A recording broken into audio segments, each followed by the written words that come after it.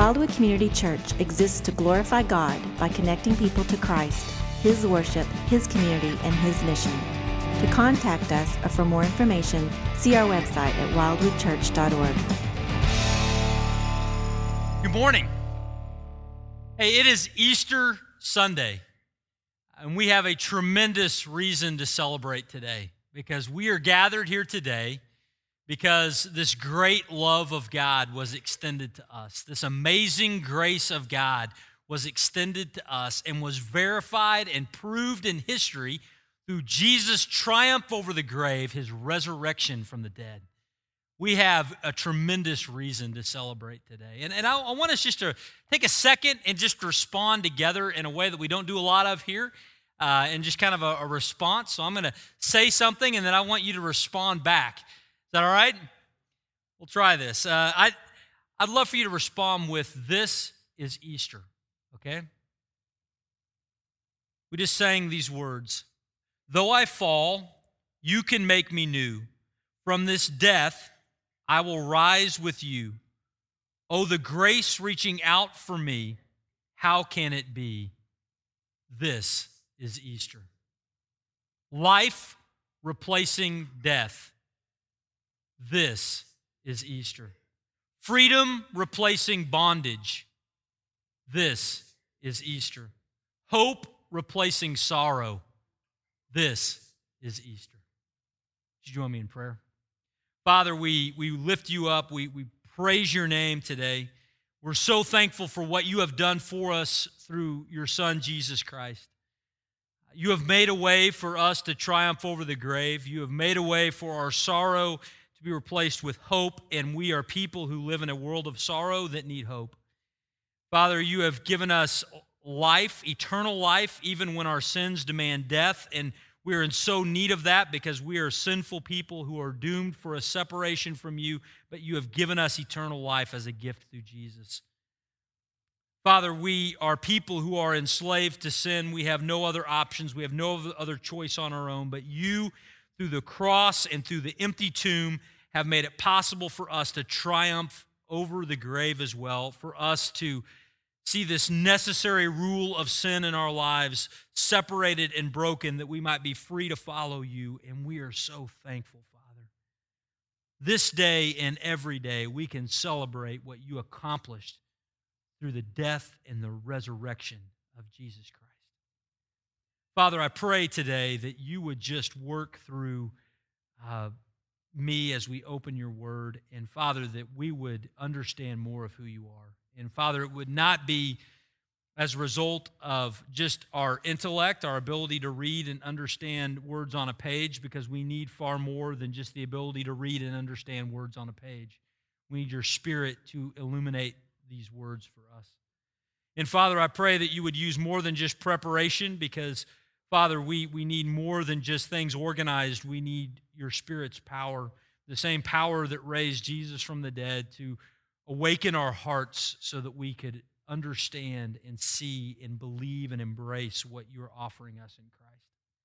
Father, may we not merely have wasted our time here today, but that we would connect with you through your word and through the work of Jesus Christ, that we might truly worship this morning. We pray these things in Jesus' name. Amen. Well, when you got up today, the weather outside didn't necessarily look like Easter, did it?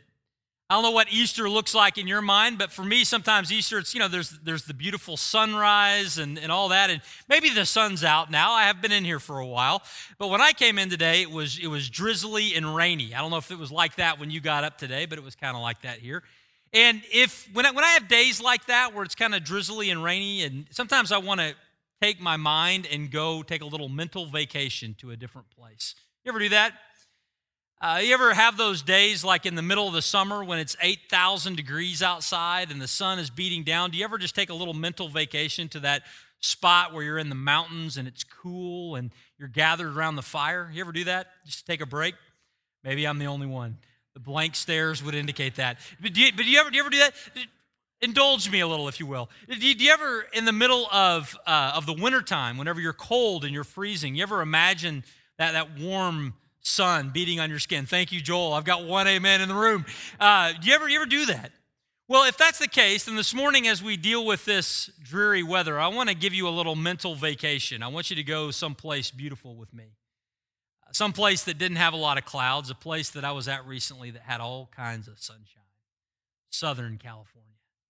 And I want you to imagine going with me right now to Newport Beach, California, this beautiful town, beautiful beachfront townhomes overlooking the Pacific Ocean, not a cloud in the sky.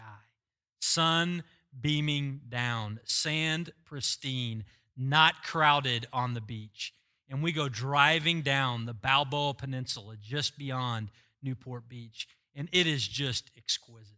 And we park in a parking lot, and we begin to walk towards the beach, and you can imagine it with me, right? You can see it. You're walking towards the beach. You look, and there is a pier that goes out 200-300 yards into the Pacific Ocean.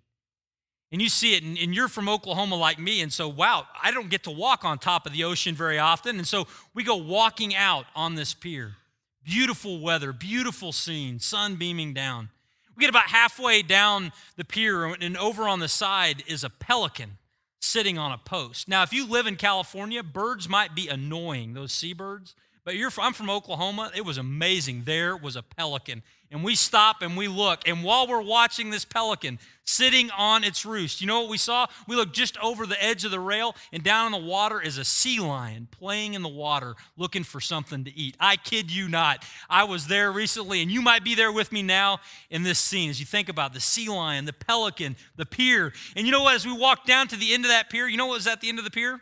A diner that served great cheeseburgers and milkshakes. Now, that may not be your fantasy, but it's mine. And there we were. We're sitting on the edge of the pier at Balboa Peninsula, overlooking the Pacific Ocean, drinking a milkshake, eating a cheeseburger, sea lions below me. No joke. Dolphins breaking the water out just beyond us. It was amazing. Can you see it? Can you feel it? Can you smell it? Can you feel the sun on your skin right now? Okay, maybe. You know what, as I describe it to you, there probably is something within you that wants to go there. And if we just broke the service right now and we had a jet in the parking lot, there'd be a few of you who would board it with me just to go and check it out. It's that kind of a place. Well, you know what? We don't have a jet in the parking lot, and we're not going to go there.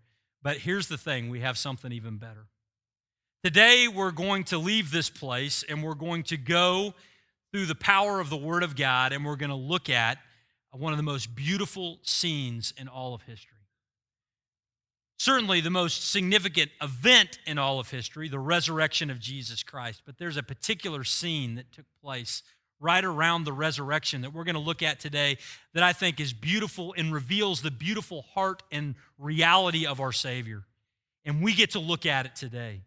We get to go and see our Savior interacting with Mary Magdalene in the moments after his resurrection. And as we see it, we see him to be beautiful.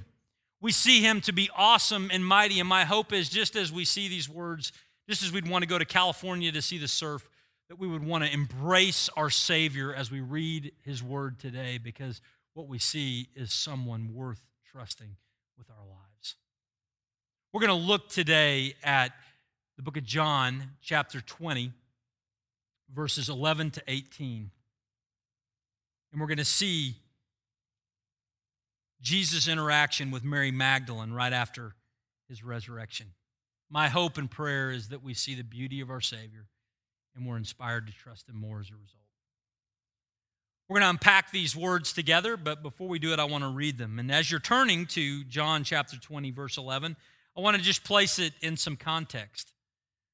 The Gospel of John was a book that was written to help us believe that Jesus was the Son of God, that we might trust him. And John begins his story of Jesus Christ not with his earthly birth in Bethlehem, because John knew Jesus rightly to be the Son of God who has existed in all of eternity.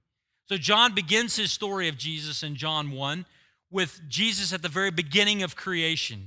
In the beginning was the Word, and the Word was with God, and the Word was God. And the Word became flesh and dwelt among us. That's where John begins his story, the story of Jesus Christ.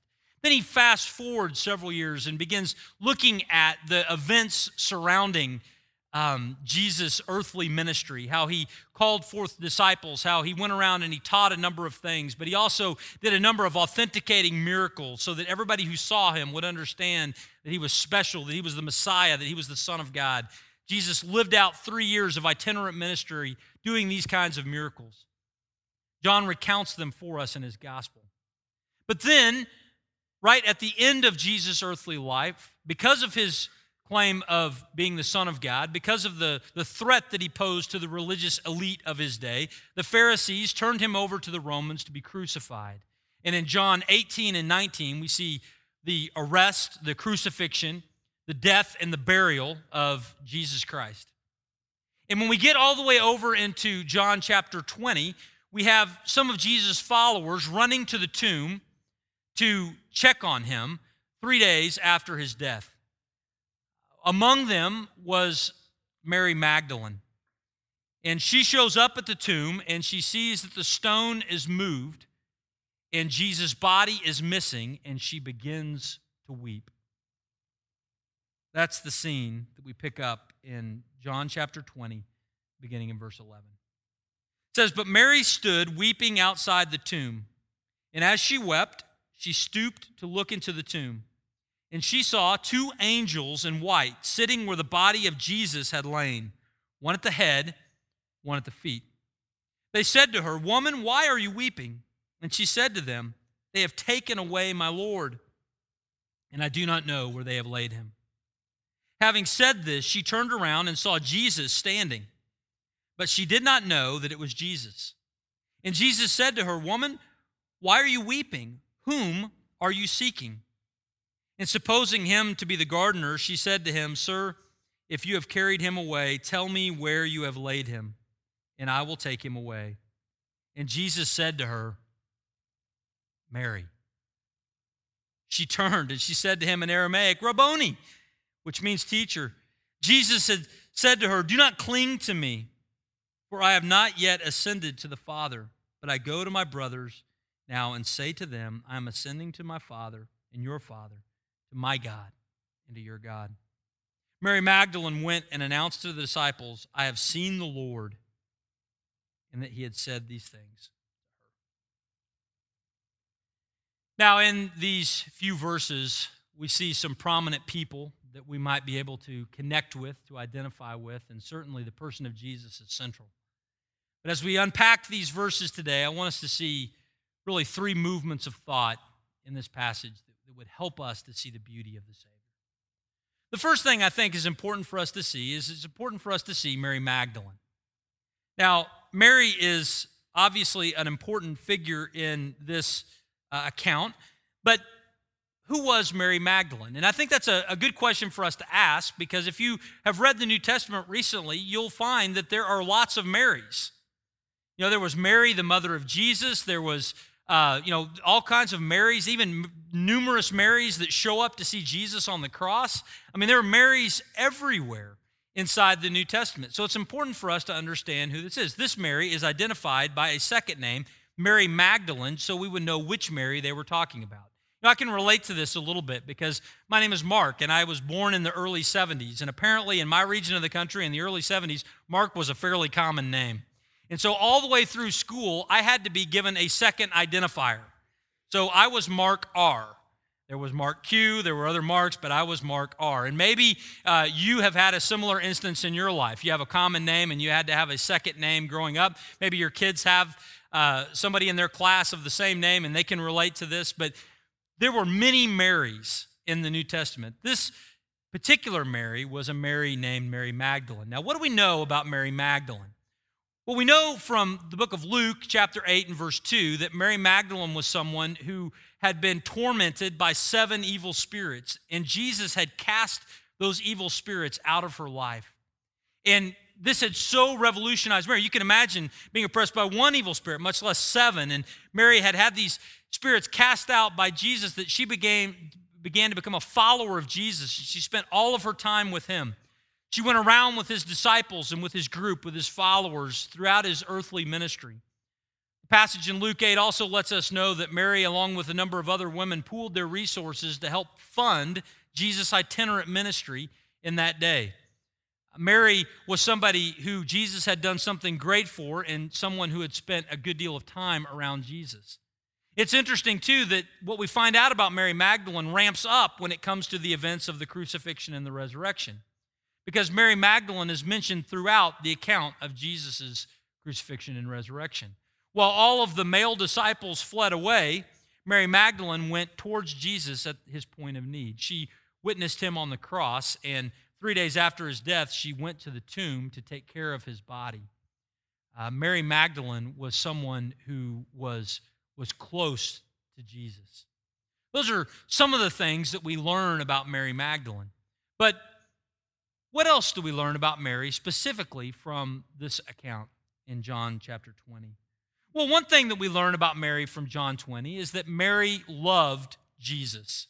It's very clear that Mary loved Jesus. Now, our kind of pop culture, Dan Brown novels, medieval legend, whatever you want to attribute it to, has wanted to take Mary's obvious love for Jesus and to make it into something romantic. But there's nothing in the scripture or in history that would indicate that Mary Magdalene's relationship with Jesus was anything other than that of one of his followers, one of his disciples.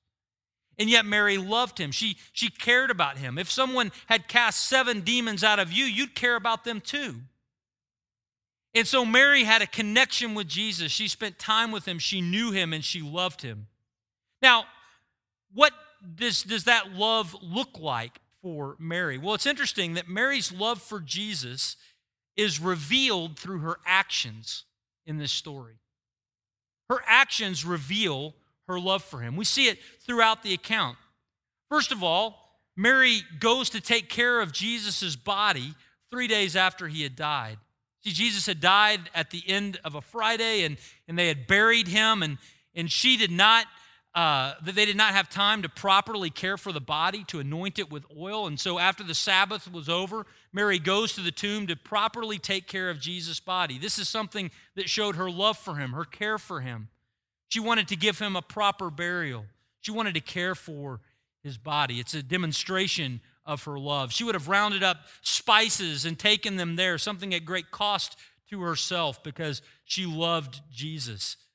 While everybody else was running away, she was running towards Jesus at the cross and on into the tomb because she loved him. Her love for him was demonstrated through her actions. It's also shown in that she's there at the tomb weeping. Why is she weeping? She's weeping because she thinks someone has stolen the body of her Savior. If somebody desecrated the grave of someone that you loved, it would hurt you. Why? Because you love them, you care for them, you have respect for them. Mary obviously loves Jesus, and it's demonstrated. Her love for him is demonstrated through her actions. Now, it's interesting, and this is not the main point, but I think it's something worth noting at this point in the story. Our love for Jesus, your and I's love for Jesus, also is shown through our actions. Ever thought about that? Sometimes we want to say that our love for Jesus is shown through what we know. And you know what? It's important that we know the right things about Jesus. It's important that we read the Bible. It's important that we study the things of God. I'm not downplaying that, but I am saying that in our world, sometimes we flip it around and we say those who love God the most are those who know the most about God. And yet in this story, what we have is we have Mary who obviously had some wrong facts about Jesus. I mean, she thought he was dead and he was really alive. She had some wrong facts, and yet her love for Jesus demonstrated through her actions. Her emotions were moved. Her body was present at the tomb. She wanted to love and to care for him. And many times for us today, our love for Jesus best shows forth with our actions as well. As we love and care for his children, those around us, we love others. As we care for them, we demonstrate the reality that Jesus is important to us, that we love him. But Mary is one who loved Jesus. Second thing we see about Mary from this passage, though, is that she clearly thought that Jesus was dead. It's very clear, of everything else you could understand about this passage, it is very clear that Mary Magdalene thought that Jesus was dead. Now, why did she think that? Well, it's not a trick question. Because he died. That's why she thought it. because he died, because she was present Friday and she saw him have these terrible wounds inflicted on him by Roman authorities who were professional killers. And they killed Jesus on the cross, and they took him down and they buried him in the tomb. Tombs are not places that live people hang out. Mary thought that Jesus was dead because he had in fact died, but her belief that he was dead persisted on into Sunday. See, her information was not inaccurate. It was accurate. It just wasn't current. Jesus had in fact died, and that was something Mary had a hard time getting around. She is going to the tomb early that morning to anoint his body, because that's what you do with dead people. She is thinking, Mark chapter 16 tells us, as she's walking to the tomb, her biggest concern is, how are we going to move the stone to get to the body to care for it? Because that's what you do at the tombs that have been blocked with large stones. The people inside the tomb typically don't move the boulder. She's convinced that he's dead. Even when she shows up and the stone is rolled away and she looks inside and sees that the tomb is empty of the body of Jesus and the rags that he was wrapped in are laying there folded up, she did not think he is risen. She thought, what? Where have they taken him? Even when two angels are sitting on the place where Jesus was laid and announce that Jesus is raised from the dead, she doesn't quite understand what's going on. Even as she turns around and sees Jesus standing in front of him, what is her thought? Jesus is dead and his body has been moved. Can you help me find him? It is very clear that Mary believed that Jesus was dead. And you know what? As we gather here today in this group, a number of us in this room, there are some in this room, I believe, who came here today believing that Jesus was dead. Still dead. You come here today to acknowledge a dead man, the way that we might remember Martin Luther King on his birthday, or George Washington on his birthday, or something like that, that we were here today to remember a dead man. And that might be your orientation. If that you've come here with that belief, you're in common with somebody who was present at the very first Easter morning. Mary believed that Jesus was dead. She came simply to pay tribute to a dead man.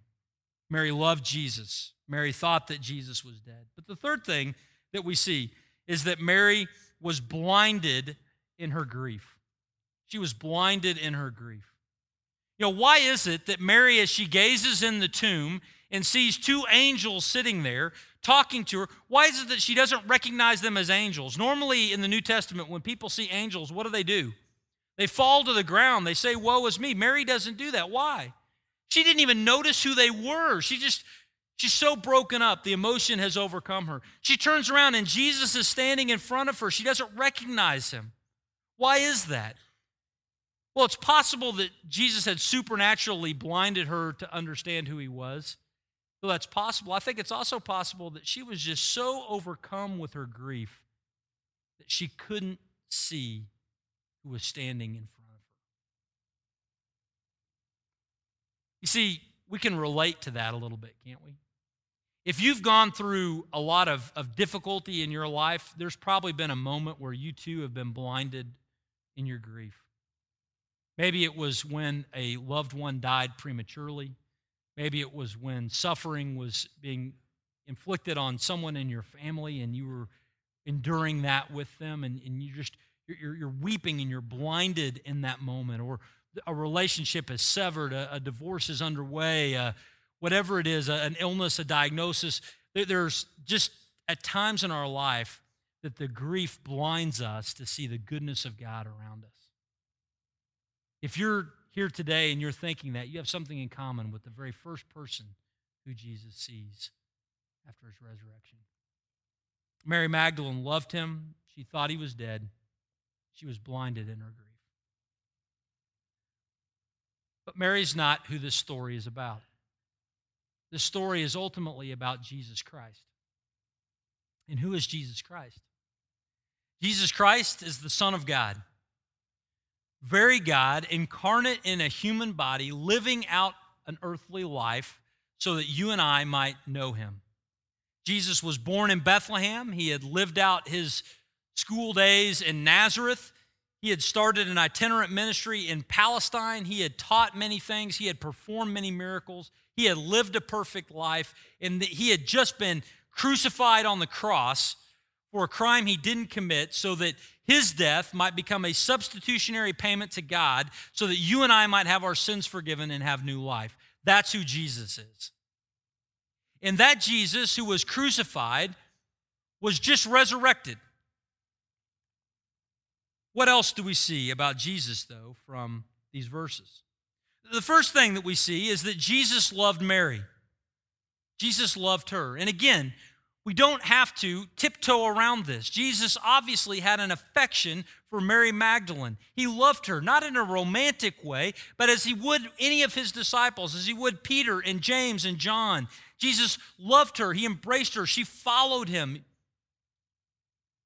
And Jesus' love towards Mary was demonstrated both during her life previous to this, as he cast out demons that were oppressing her, but his love for her is also quite evident from this story.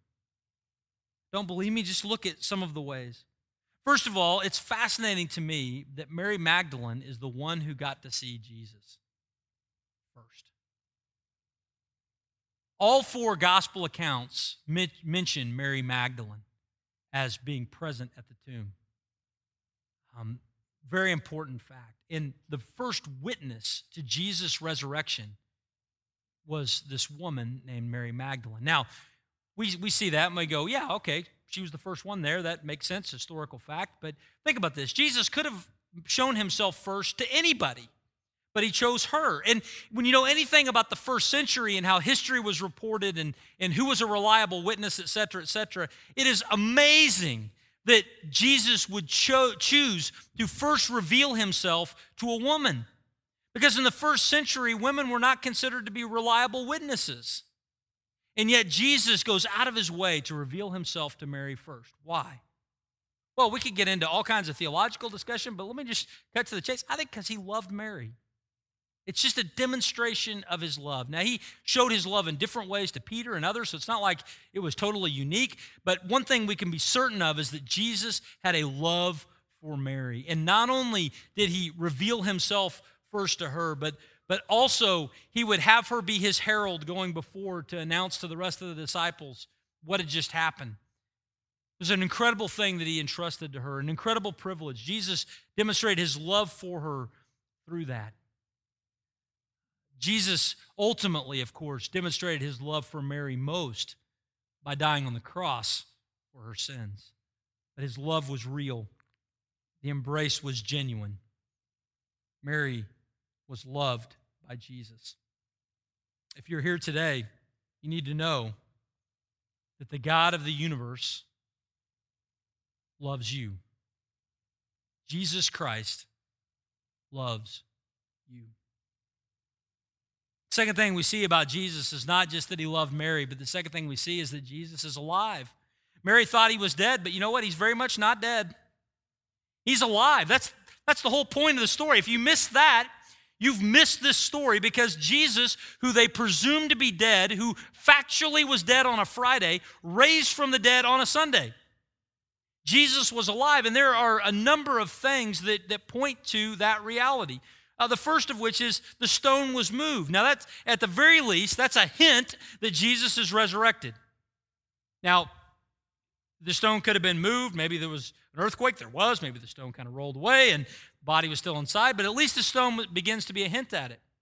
Mary looks inside. What does she see? She sees two angels sitting on both ends of the place where Jesus was laid. That's a big hint number two. Angels are showing up to celebrate. The angels are declaring, the other Gospels tell us that Jesus is resurrected. That's big hint number three. The things he was wrapped in are folded up in their place. That's hint number four.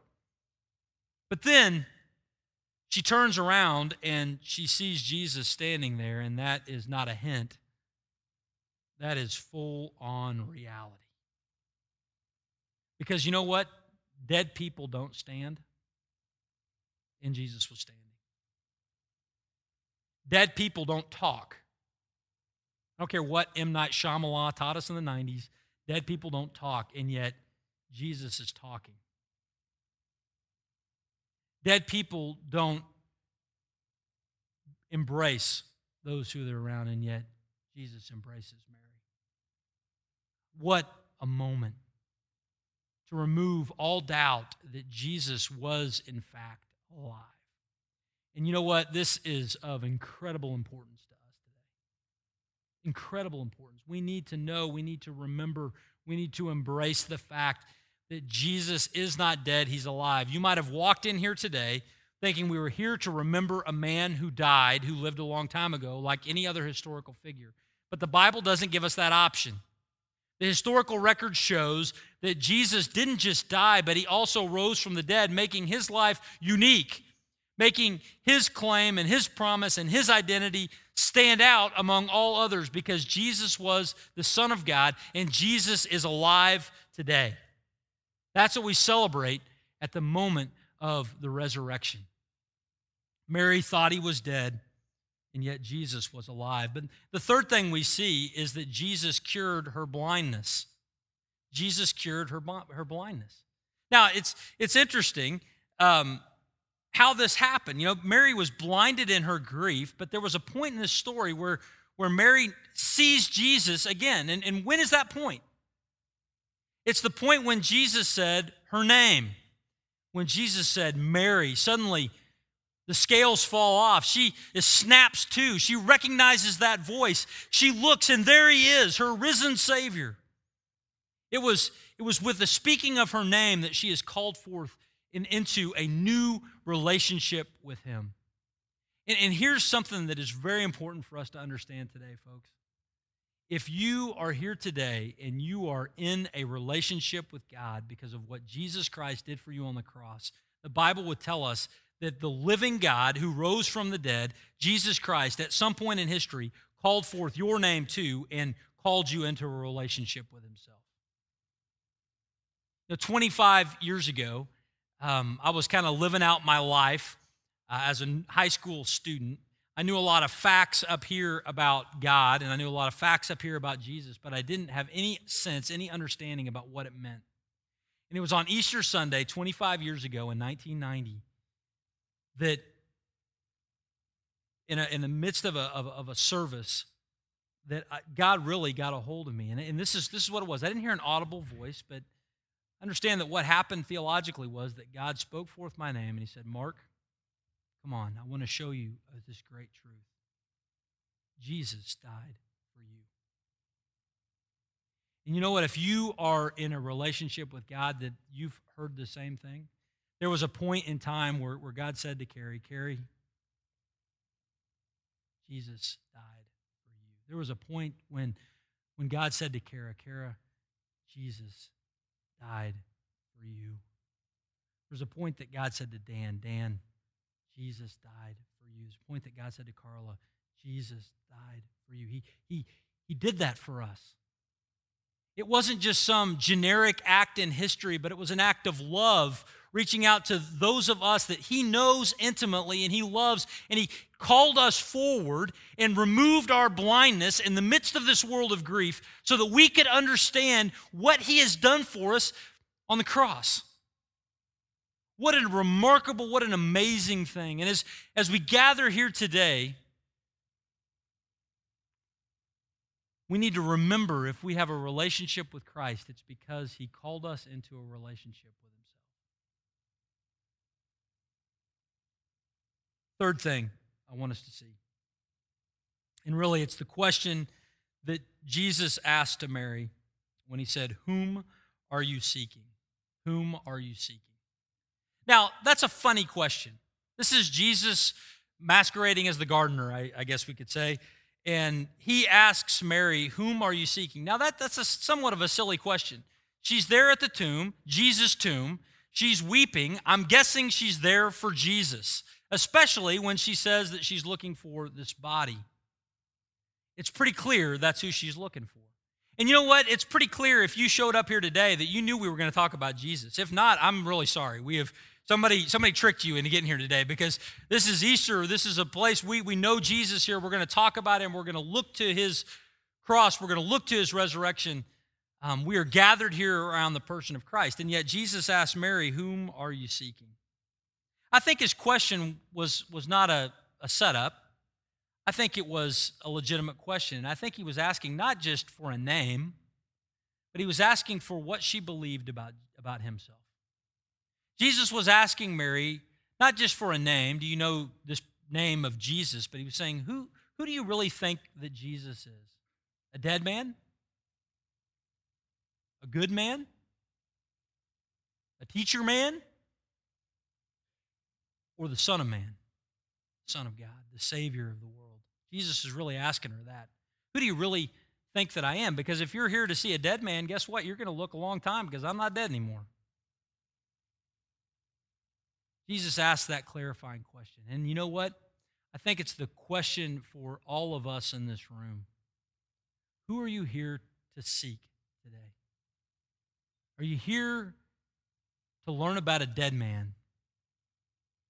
Or are you here to have your life transformed by the one who is alive?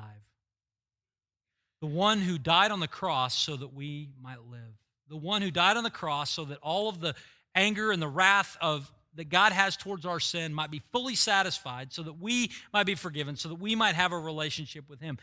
Have you come here today to seek that man?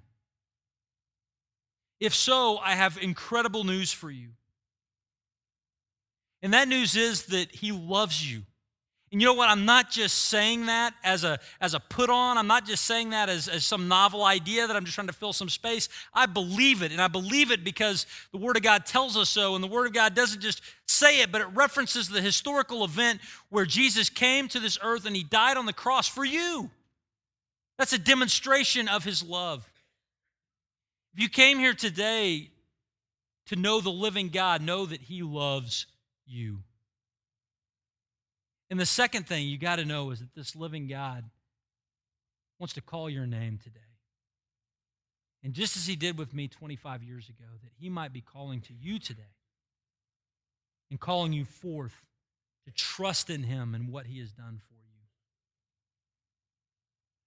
You see, the Savior of Mary, the Savior of Carrie, the Savior of Kara, the Savior of Carla, the Savior of Dan, the Savior of me is the same. It's not us. It's not our good works. It's not we figured it out. It's what Jesus Christ did, the living one who called us forth into a relationship with himself. I have to believe this morning that this living Son of God is calling a few names here, calling you to embrace him in faith. What we're going to do as we wrap up is I'm going to pray, and after I pray, we're going to enter into a time of worship through song. And in the midst of that song, I'm going to give you a chance to declare your need for Jesus, the living Son of God who is calling you today to trust in him. But first, let's pray. Father, we thank you.